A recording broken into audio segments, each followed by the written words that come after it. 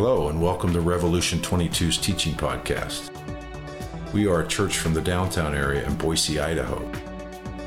Thank you for joining us today and hearing this week's sermon.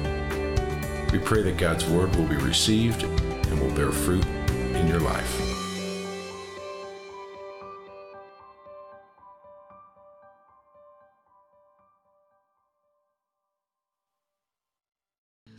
So for the second time they called the man who had been blind and said to him, "Give glory to God. We know that this man is a sinner." He answered, "Whether he is a sinner, I do not know. One thing I do know, that though I was blind, now I see." They said to him, "What did he do to you?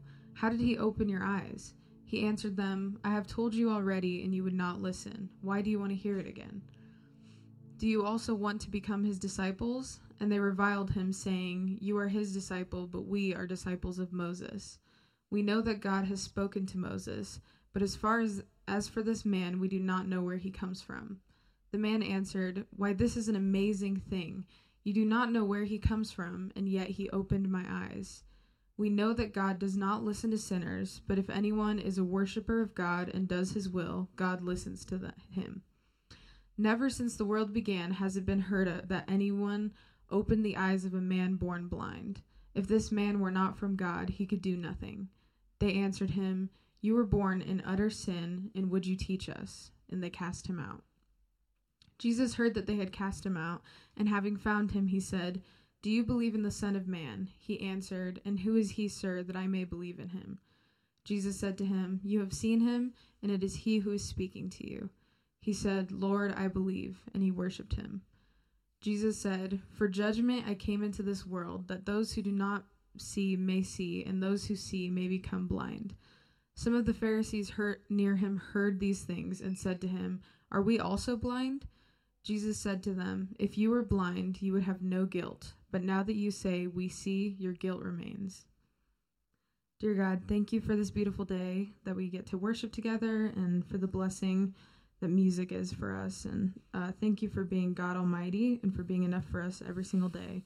Thank you for Danny and him preaching today. I pray that you will open all of our hearts to listen to the teaching. In your name, amen. Amen. Have you ever been in a pitch black room and had someone turn the lights on before?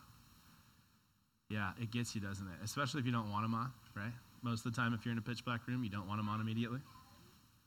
And honestly, it feels a little bit blinding at first, right? It kind of becomes like, oh, too much, can't handle it. But what's interesting is that we might even say we like light, but that moment from darkness to light isn't always the most pleasant. Let me think of it differently than that. Have you ever been, and this might tell me if you maybe need to take your wife out on a few more dates, okay, or something like that. You ever been at a romantic restaurant that was lit with huge industrial halogen lights? No, of course not. There's a reason that a doctor's light is bright to see blemishes, but that when you go to a restaurant that's romantic, you can barely see to butter your bread, right? Light is revealing. It exposes what the darkness hides. And in our story and in general, Jesus is the light of the world. And his light can be jarring for those who love darkness.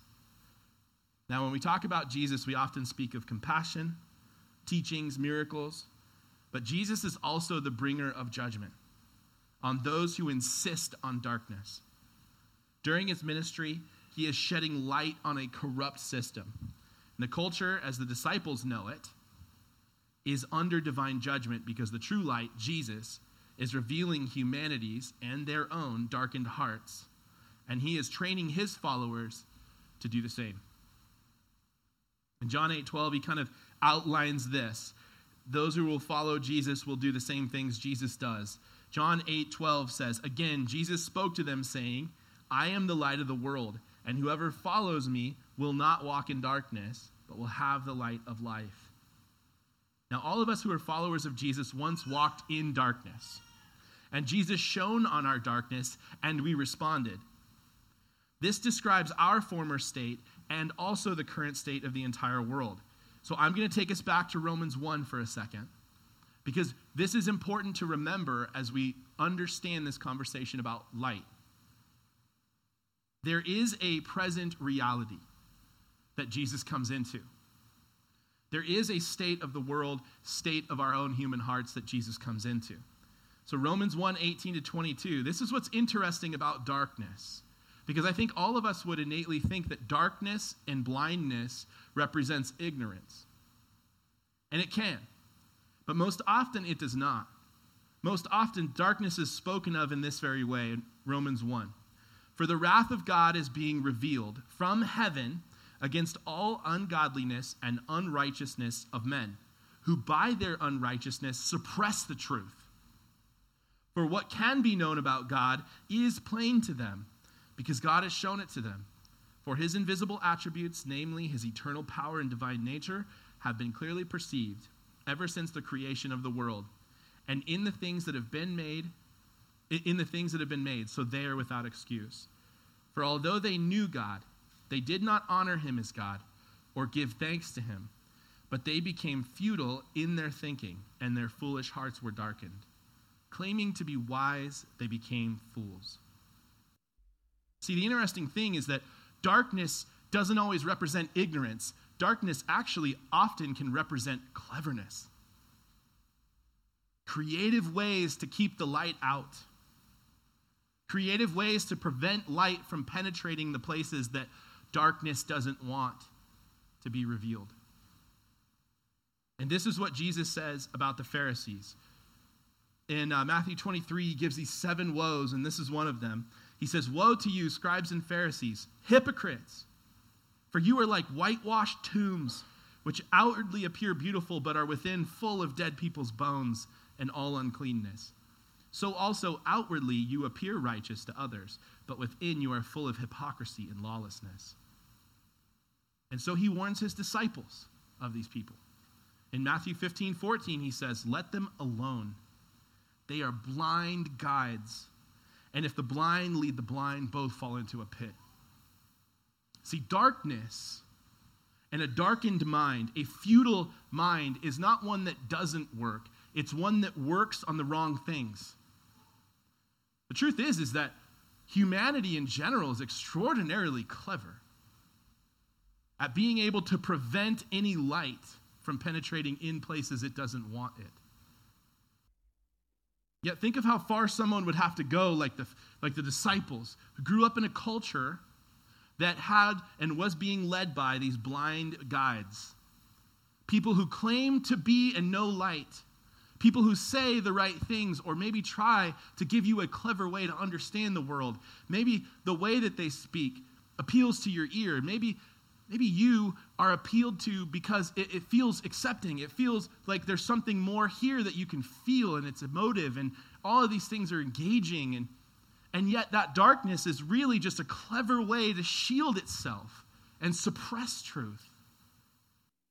That's the state of the world.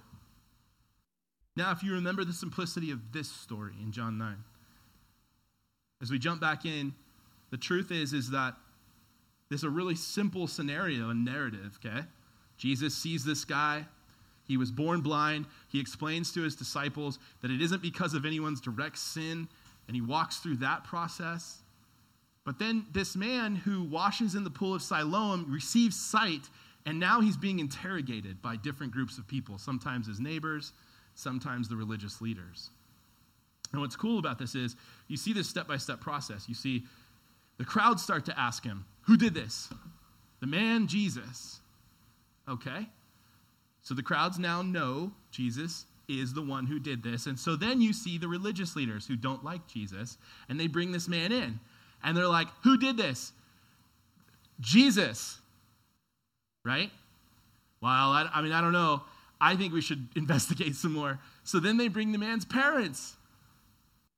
They don't want to get kicked out of the synagogue, so they're like, ask him, he's of age, but we think it was probably Jesus. And so we come to this again. This is the second time that the Pharisees have brought this man back, okay?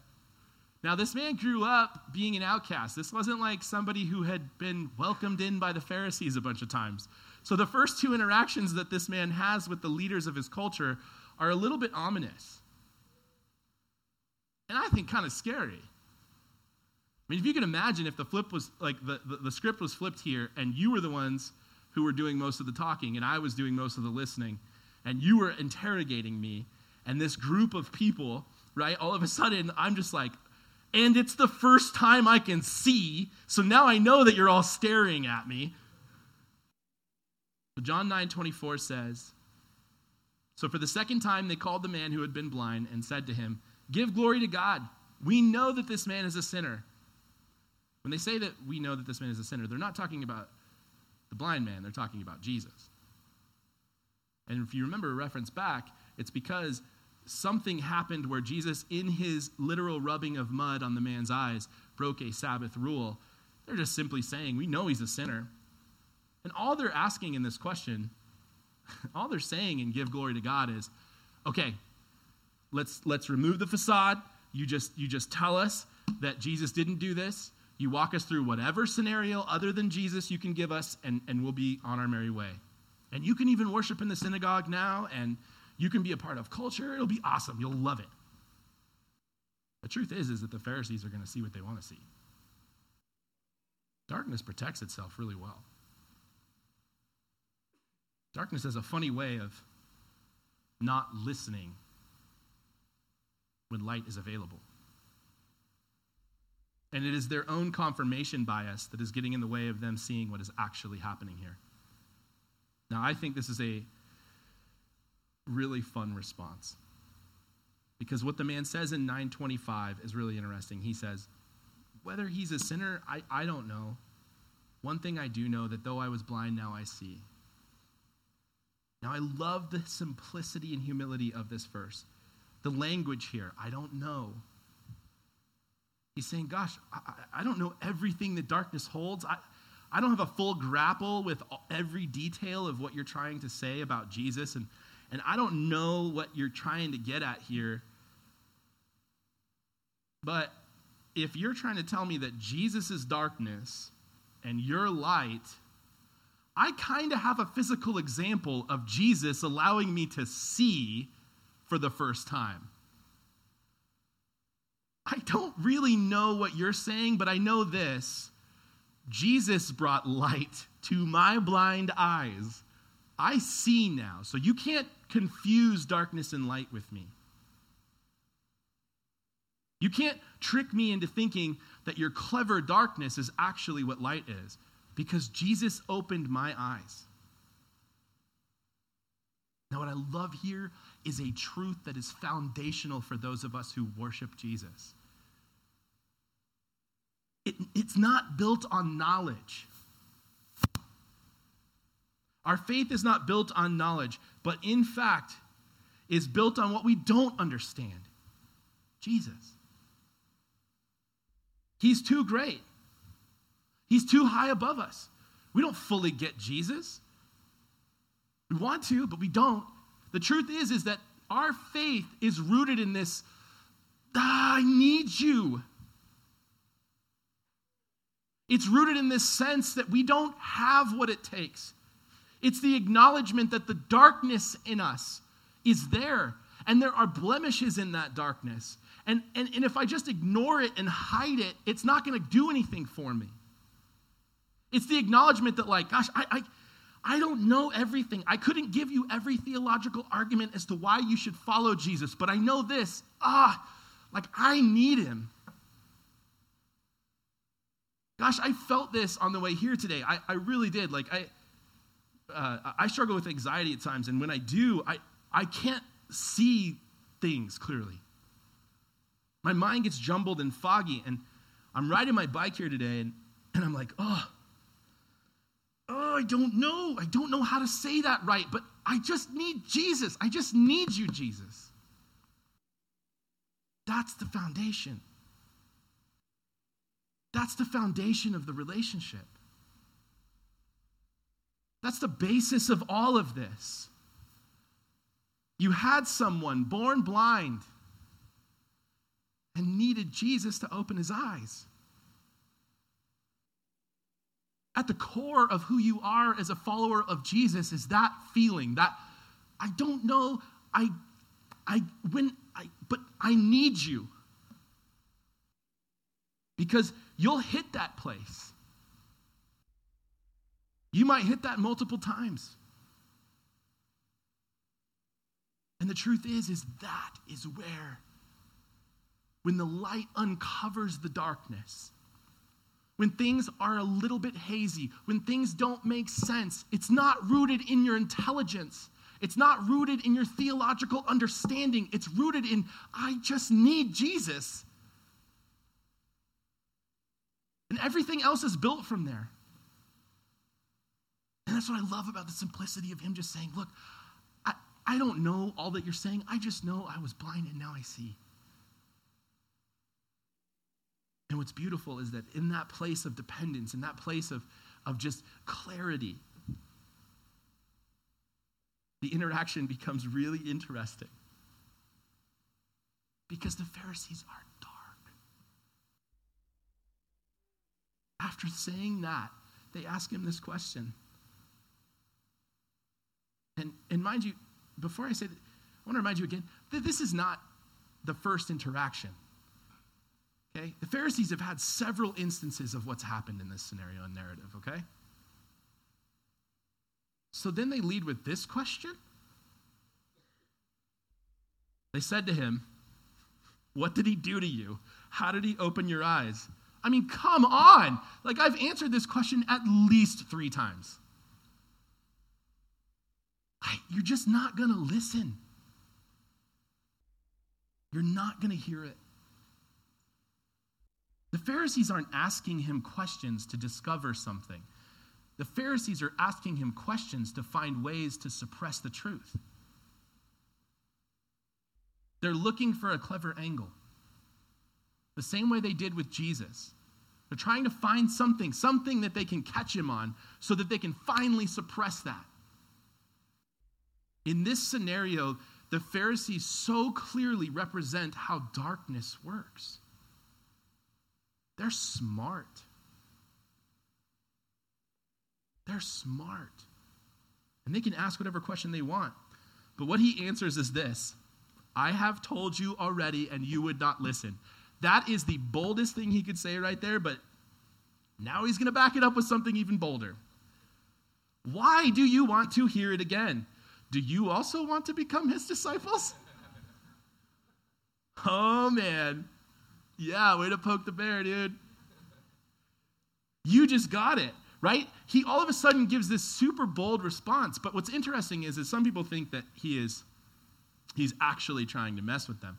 I actually think that this man is in a space right now, this formerly blind man, where he is not in this like, I'm ultra clever too. Again, you're freaked out, dude. You're in a room full of the most powerful people in your culture, and they're staring at you, and you never saw before. Like, this is not like oh yeah, gotcha. I think this is actually him in that moment, just in a humble, beautiful, childlike way going, gosh, are you guys starting to kind of see the light? Are you kind of starting to see it like I do? Now, no doubt he knew. Right? No doubt he knew that the room, and he probably wasn't the best at reading a room, but like no doubt he knew that the room was not going to respond well to this. Okay? But what's interesting is he just continues to say back to them, you don't need more information. Like, no matter what I tell you right now, you don't need more information. You're not going to listen. You need to hear what I've already said.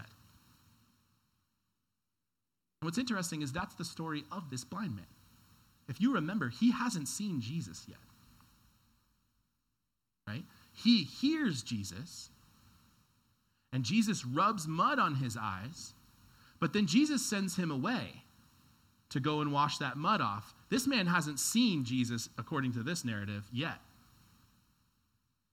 So, this is simply him saying, you have to hear first. You got to start to listen to the truth here. And that the Pharisees aren't going to do either. They won't listen. and they won't stop suppressing the truth. So the formerly blind man, he calls him out. And we see the boldness of the formerly blind man. These are the leading scholars. And maybe he said this because some of them in the room were suppressing the truth, but mounting evidence was helping them see that Jesus really is the Messiah. Yet they will fight light. And this is the response of darkness when light hits it. They reviled him, John 9:28-29, saying, "You are his disciple, but we are disciples of Moses. We know that God has spoken to Moses, but as for this man, Jesus, we don't know where he comes from." Oh, they messed up. They don't know it right away. But they just fulfilled prophecy of Jesus being the Messiah. Everyone is staring at you. The most powerful people in your culture. And he is bold. As bold as light in a dark room, right? For the first time in his life, he sees danger. He sees it. He starts to recognize, this is more than I can handle. He starts to feel it. In this moment, he could easily give them what they want. Easily. In this moment, like any moment where light hits darkness, you could easily continue to suppress the truth. But you know the truth. And you know that once that light hits that darkness, you can suppress it and try to forget it, but you'll never, ever beat back the light. Because you know that light is relentless. So what does he say after that? Well, all of a sudden, he becomes a scholar. Like out of nowhere. The man answered, "Why, this is an amazing thing. You do not know where he comes from, yet he opened my eyes. We know that God does not listen to sinners, but if anyone is a worshiper of God and does his will, God listens to him. Never since the world began has it been heard that anyone opened the eyes of a man born blind. If this man were not from God, he could do nothing." Now, what's interesting is when the Pharisees originally said, "We don't know where this man comes from," they themselves in John 7 already said that we won't know where the Messiah comes from. Okay? The Pharisees, in their emotional moment of reviling and literally heaping abuses. Now, picture this idea of reviling, and I don't know how long this lasts. In the narrative, it feels like 10 seconds. But actually, in the story, we don't know if it was like 20 minutes of literal verbal abuse on this man. Right? Hurling things at him. These people in front of him, interrogating him and pushing back on him. But they've already accidentally said that we don't know where the Messiah comes from. And then all of a sudden in this narrative, they say we don't know where Jesus comes from. So this man becomes the scholar and he says, "Amazing thing." What's cool about this, and what we start to see is that once that light is there, and once that light is being at least a little bit lived in and walked in, it starts to reveal more things. You start to see Jesus everywhere. And I was like this, okay? Like I remember, so when I came to Jesus, it was like the light bulb turned on, right? And like every tree was like, Jesus? But I remember that feeling or that sense where it was like, I can go nowhere without you. I can literally do nothing without you. Like there's light everywhere. God is doing amazing things. And I literally was like, you can do anything. And like my mind wandered and it was awesome. But that excitement that comes with the light, that excitement is not welcome from the darkness.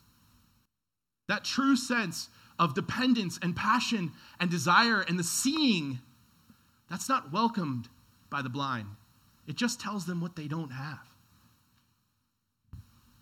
And that includes people who even claim at some point to understand things. So the blind man flips the script on him. They brought him in so they could disprove a miracle, and now basically in their presence, he's proven that Jesus is the Christ. This man is being used as light, participating in the revelation of who Jesus is.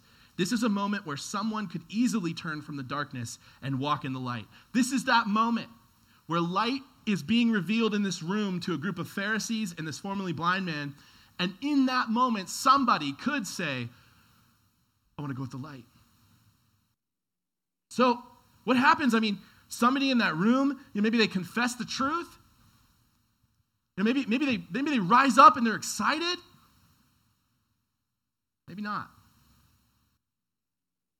They answered him in John 9:34 and said, you were born in utter sin, and you would teach us? And they cast him out.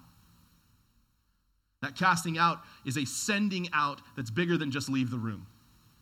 It's a casting out to no longer being involved in culture, to no longer being a part of what we do here. We, as the powers that be, are sending you to live on literally the outside of the camp. This man lived there. This man was a blind beggar, not invited. This man was not embraced, not in fellowship. And he had his shot at it. All he had to do was join in suppressing the truth. But he doesn't. And now he's outside the camp. You associate with Jesus, expect that you'll be treated like Jesus. What's crazy about this, guys, is where Jesus is. Because Jesus hasn't been in this narrative since he touched the blind man's eyes. And yet, all of a sudden, he shows up again. John 9:35. Jesus heard that they cast him out, that they had cast him out, and having found him, he says, do you believe in the Son of Man? This is the first time he sees Jesus. The first time he sees Jesus is outside of the camp. This is so like Jesus. Where darkness dwells, Jesus is fine to bring light. But light will almost always be rejected by darkness. And so you will find that light outside the camp. Hebrews 13, 12-15 says, so Jesus also suffered outside the gate in order to sanctify the people through his own blood. Therefore, let us go out to him outside the camp and bear the reproach he endured. For here we have no lasting city, but we seek the city that is to come. Through him, then, let us continually offer up a sacrifice of praise to God. That is the fruit of lips that acknowledge the name of Jesus. So what happens here? This man fulfills this command. John 9:36-38. He answers, and who is he, sir, that I might believe in him? Now the Son of Man was a reference to a messianic prophecy in Daniel. And so the Son of Man, he's asking him, do you believe I'm the Christ? Do you believe I'm the one who's come from God? If you believe that, okay. And this formerly blind man, he answered, and who is he, sir, that I may believe in him? And Jesus said to him, you have seen him. You have seen him. This man was blind however many months ago. And now you've seen the Messiah. Your eyes are opened in every single way. It is he who is speaking to you. And he said, Lord, I believe, and he worshiped him. What happens is this man is cast out. This man is pushed away. Why? Because darkness can't handle that much. Unless it becomes lit up. So the light doesn't battle with darkness. There's no battle. The light reveals what was there. Darkness loses every time. But darkness seeks to suppress light. Darkness seeks to put a covering over, to hide itself, to live in the shadows, to make sure that it survives. Why? Not because people are completely ignorant, although some are, but because people want to hide the truth because they love sin. The Pharisees loved being the intellectuals. They loved being the ones who understood. They loved the reputation that they had. And in so loving their reputation, when the light shone as to who they really were, they couldn't say, yes, we're blind. They couldn't listen. They couldn't hear anymore. They had no dependence. Jesus, I need something. I see the darkness now. Now, this is who Jesus is. Almighty, worthy of worship, the source of all that is good. And when the blinders are removed, we can finally see. And our first real spiritual sight is Jesus. And from day one to day 1,000,000 and beyond, it is always about seeing Jesus. I can't emphasize this enough, and I know that you know this, but I pray that you feel this or see this. The truth is that a Christian is not somebody who has the right set of rules. A Christian is not somebody who participates in church life. A Christian is not somebody who chose an ideology or religion that was correct. We worship Jesus. That's what we do. That's who we are at our core, like everything. He is the light. Who we are is dependent on that. We go, Jesus, I love you. I need you. I got nothing else. You're the light. What else? Where else do I go? Like, who else am I going to go to? You're the truth. At the core of who we are as believers is this idea. We worship Jesus in our actions, in our words, in our life. Now, some of you, I know where that may stand with you. Some of you have said that you like Jesus, but there's a darkness that you can't let go of. There's something in you. There's something in you that won't let go because you think it's good, because it meets a need that you think you have that you need more than Jesus, because you like it, because there's a pleasure in there that satisfies something. You cannot cover your own sin. That's the beauty of Jesus.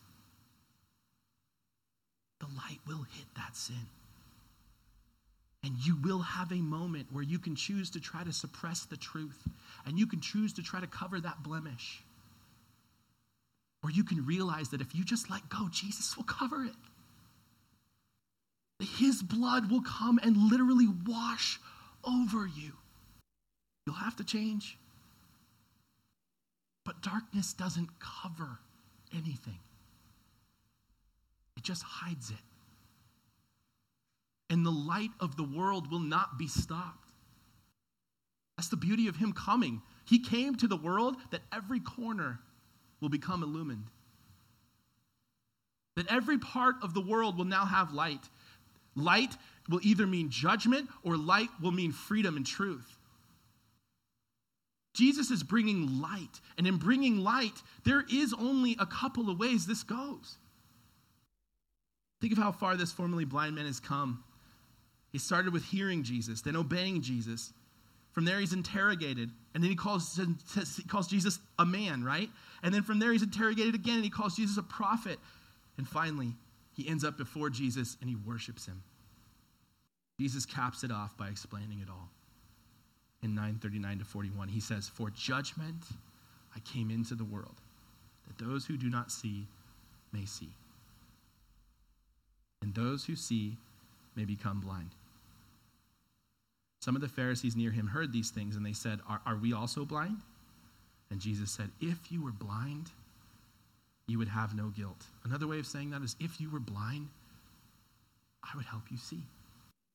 But now you say, "We see," and you have no need. Your guilt remains. The Pharisee has had constructed a facade to suppress the truth. Darkness loves to masquerade as light. If you claim to see light outside of Jesus, it's actually darkness trying to protect itself.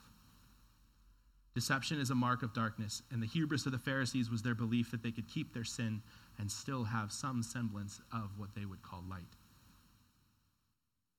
But that's not who we are.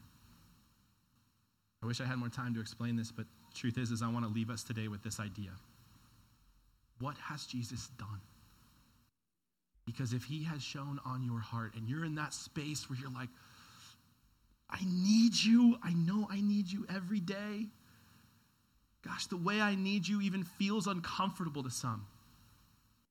But as Jesus does that, he molds and he does something fascinating, because he takes what was outside the camp and he turns it into his kingdom. These are the people that Jesus goes with, is the people who've been kicked out. 1 Peter 2, 4-12 says this: as you come to him, a living stone rejected by men, but in the sight of God chosen and precious, you yourselves, like living stones, are being built up as a spiritual house, to be a holy priesthood, to offer spiritual sacrifices acceptable to God through Jesus Christ. For it stands in Scripture, behold, I am laying a stone in Zion, a cornerstone chosen and precious, and whoever believes in him will not be put to shame. Gosh, when I hear that phrase, I think of that room and that blind man being shamed and reviled. But he's not going to be put to shame ultimately. So the honor is for you who believe. But for those who do not believe, the stone that the builders rejected has become the cornerstone, a stone of stumbling and a rock of offense. They stumbled because they disobey the word, and they were destined to do it. But you are a chosen race, a royal priesthood, a holy nation, a people for his own possession, that you may proclaim the excellencies of him who called you out of darkness into his marvelous light. Once you were not a people, but now you are God's people. Once you had not received mercy, but now you receive mercy. Beloved, I urge you as sojourners and exiles to abstain from the passions of the flesh, which wage war against your soul. Keep your conduct among the Gentiles honorable, so that when they speak against you as evildoers, they may see your good deeds and glorify God on the day of your visitation. The Pharisees thought they were the worship leaders. But it turns out that it was a blind beggar that Jesus healed. What we are doing is based in dependence. Whether you're here today and you believe already in some capacity and you feel like the light has been shining upon you, is there a darkness in you that you are hiding? It will be revealed. And if you try to cover that darkness, you will see how ineffective any covering but Jesus is. Come into the light and watch as Jesus washes away the blemishes that we're trying to hide. And if you believe, then we lead worship. We worship Jesus every day. That's who we are. And right now, outside the camp, Jesus has made us a kingdom of people who are priests. So we go and we reveal light as Jesus did. Let me pray for us. Lord, we trust you. We love you. God, we need you. We need you every single day. And I don't know what you're doing here. But I know that for me, I was blind to my sin, and I was blind to everything else that was going on around me, but now I see. God, may you continue to open our eyes to the truth. May we walk in light and humbly, dependently worship you. We love you, Jesus. Pray these things in Jesus' name. Amen.